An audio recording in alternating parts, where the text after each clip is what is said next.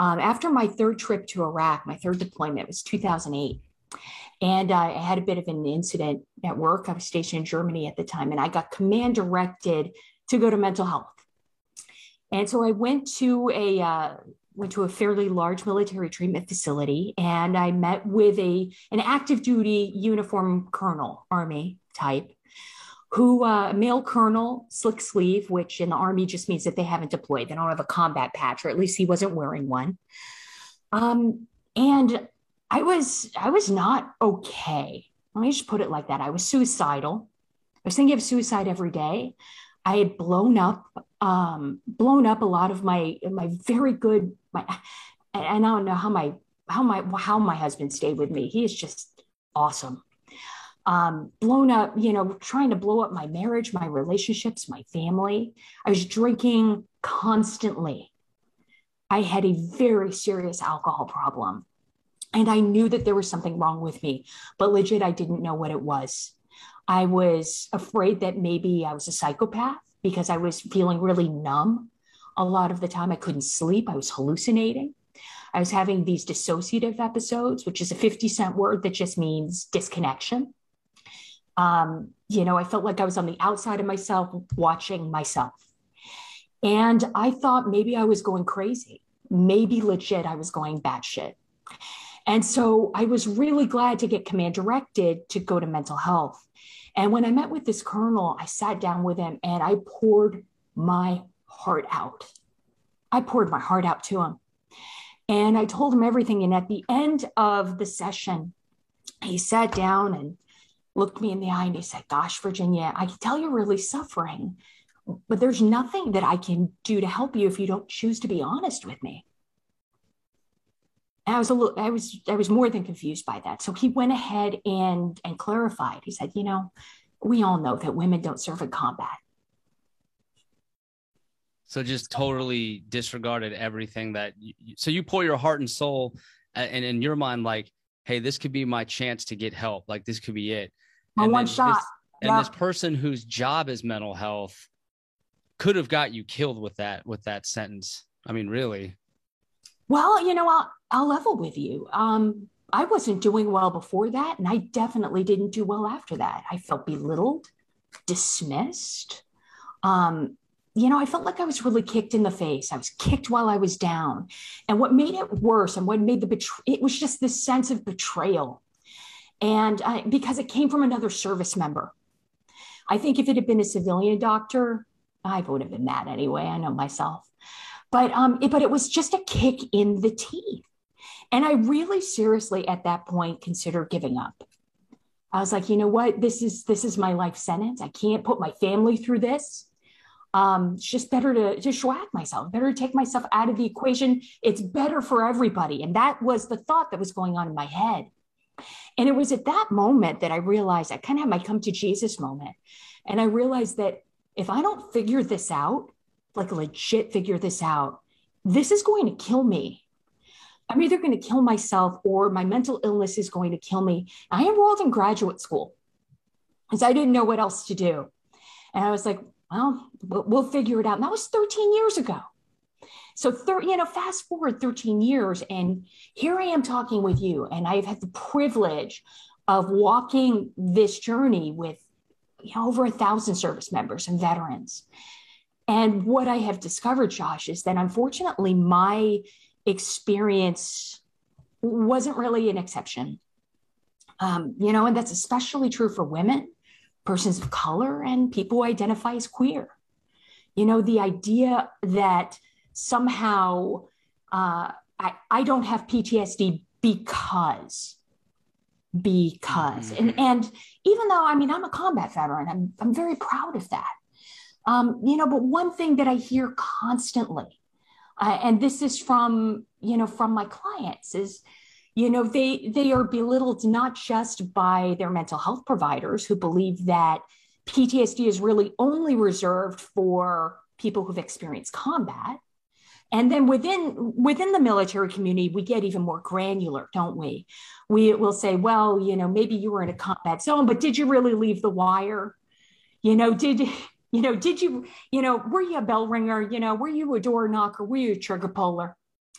And kind of really propagating this idea that somehow you have to be worthy of having PTSD, that PTSD only happens to people who deserve it.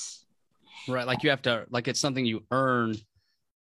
And, when it's actually something that just happens to you, it's that person's experience. It's out of their control. It's not their choice. Oh, yeah. But we treat it like it's something that has to be earned. Right. It's very, yes, it is.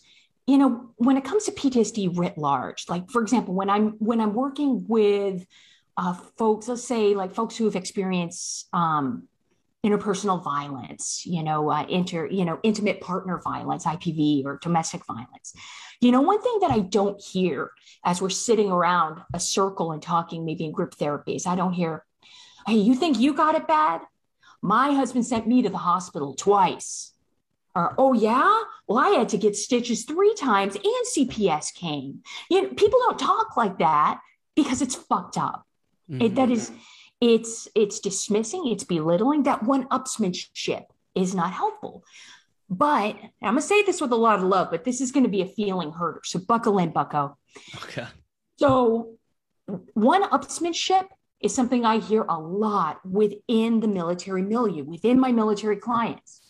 So, oh yeah, you just went to Iraq? Well, I went to Iraq and Afghanistan. You got blown up once? Well, I got blown up 3 times. And I want to be clear, I don't think that anybody is being mean or trying to pull other people down. I get that. We one up each other for a lot of reasons. But I want to talk for a minute about the very serious and unintended second and third order effects that come with that one-upsmanship. It makes people feel belittled. It makes them feel dismissed. And moreover, it keeps us from getting the treatment we deserve to no shit reclaim our lives. So if any of your listeners are engaging in that one-upsmanship, stop it. Just stop it. And we need to correct each other. There's no sense in saying, well, my trauma is more traumatic than your trauma. Can we just agree that all trauma sucks? Definitely. And this reminds me of our pre-discussion on our phone call the other day about how I basically did that to a friend of mine, right? Mm-hmm. I thought I knew what PTSD was because of things I've seen on television. I know what it is now. I've done research now. I'm a different person now, but back then I was much less educated on the topic. And this person, a friend of mine, great friend of mine, he got deployed. And when he got back, he said he had PTSD and he was going through all these problems and he was going to get out. At this point, I'd already moved away and we were talking mostly via phone. But I remember asking him, like, your maintenance, what happened? And what he told me happened was that he was age on the flight line. So he's dropping off the equipment to the aircraft and these sirens would go off from time to time, alerting everyone to get off of the flight line. And every so often he would get that message ahead of time with the radio that he had because of the job that he had. Mm-hmm. He just coincidentally had this information a little bit sooner. And he was trying to basically get them off the flight line himself before this alarm went off because he already had the information. Wow. And they told him, you can't do that. And it was that situation that pushed him over the edge. It was that he felt that was an unethical thing for them to tell them that he cannot do. And that's what led to his PTSD. And I remember hearing that, and why I feel terrible about it is because I didn't say this to him, but I basically didn't believe him. I thought, what? No one's shooting you. Like, okay, a siren went off. You can't tell. Like, I didn't get that was such a betrayal on his ethics and that his life really was in danger. And he felt helpless to help these people. And that really is traumatic. But because I didn't know what PTSD was, I thought it was like being a Navy SEAL or something to that effect. I totally disregarded it. And I'll tell you, the moment I knew he was telling the truth was I actually got to meet up with him a few times in person. And I wasn't sure if he was putting on a show or not. I wasn't sure if he was acting differently on purpose or if it was out of his control. I couldn't tell, but he was definitely odd. and he was definitely different. Something obviously happened to him, you know, and it still didn't hit me then. What it hit me when, you know how Facebook brings up memories of like pictures, past videos and pictures. And what I loved about this guy, he was younger than me, but what I loved about him was just like how optimistic he was. Like he just seemed like this kid right out of high school with his whole life ahead of him. He was he had a great sense of humor. He seemed like life had not tainted his mindset yet. And that's what I loved about him, right? And when I saw this video of his old self, of how happy he was and how natural and comfortable he was, to the person that I saw in the present, who was super uncomfortable and obviously traumatized, seeing that old video legit brought me to tears watching that video, because I knew that this kid got screwed up and I didn't believe him. And I saw the before and after, and it broke my heart. It really did. I'm really sorry that was your experience. That sounds really hard. Definitely. He is doing good though. For anyone listening, he's doing much better. He has a family. He trains service dogs, and he's doing the best he can. And now you know better and you do better. You know, and you Absolutely. even have this amazing platform to help other people to know better and to do better.